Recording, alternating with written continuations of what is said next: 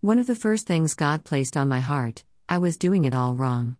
I had to change 3 things God said: what I believed, what I thought, and what I expected. God was about to show me how to do just that. The things I believed, thought, and expected were all things the devil wanted me to have, not God. That was intimidating for me in the beginning. Living as insecurely as I had, I wasn't sure that I could cut it with all of this. I didn't see any way at all for me to change my beliefs, and there was no way that I could change my whole thinking process. I'm not that smart. Doubts jumped in my way every chance they could get. On this journey with Jesus, I began to see I was not too broken for Father God, and He often uses the broken people to help others. I didn't have too many manic episodes for Him. He took my hand and I finally had help. Who knew? I can be healed, I can be forgiven, and I can be used for good in this world. I often told others I was the example of a bad example. Having hope I can change under God's direction and guidance, it is literally breathtaking for me. God stepped in and held my heart in His hand. Turns out, it's a little deformed. It matches me. I am unique, that's a good thing I have slowly learned.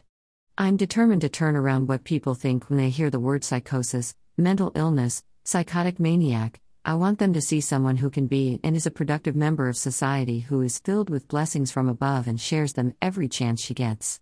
This was the chance God was giving me to take control back from the disorders and Satan. Psalm 49:15. But as for me, God will redeem my life. He will snatch me from the grave.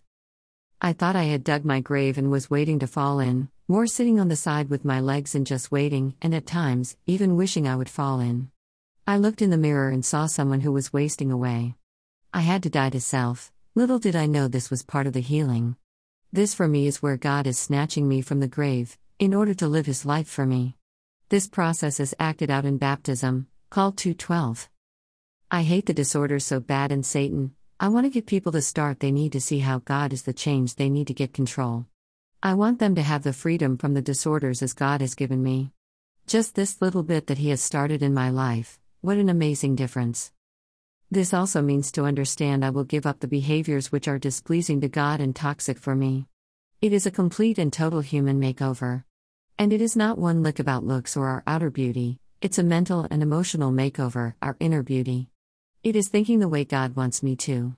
To live out of love, be slow to anger, have patience and forgive. To be an example for others to see. The Holy Spirit made it known that I would have to believe like I have never believed, and I will have endure some struggles while I am on this journey, and I shouldn't be frightened or intimidated one bit, since He is not only with me, but in me. He was my safety net at this time, even that was too big to understand. Being honest came easy, but with Jesus at the wheel of my life, I started to be even more honest. A deeper honest that I want to make sure that I have told exactly what it is I am telling them about. I needed to start focusing more on me while I started to take responsibility for myself and all of my actions. I started to consider everyone else and then myself. Life started to get better. I don't know why it was so hard for me to let go of these things, but wow, do I know how to carry me some luggage. I'm truly sorry to God. Jesus didn't die for me to live that way. It's okay to let go now. I have my Father right here holding my hand, just like when I was a little girl. The Holy Spirit gets all the credit for making it happen. God has changed the way I feel about me. I no longer think negative things about me. Now let's delve into this stand I wanted and needed to take and the journey getting there, of which I'm still on. Being a mess in the head is a wonderful way of life, said no one ever.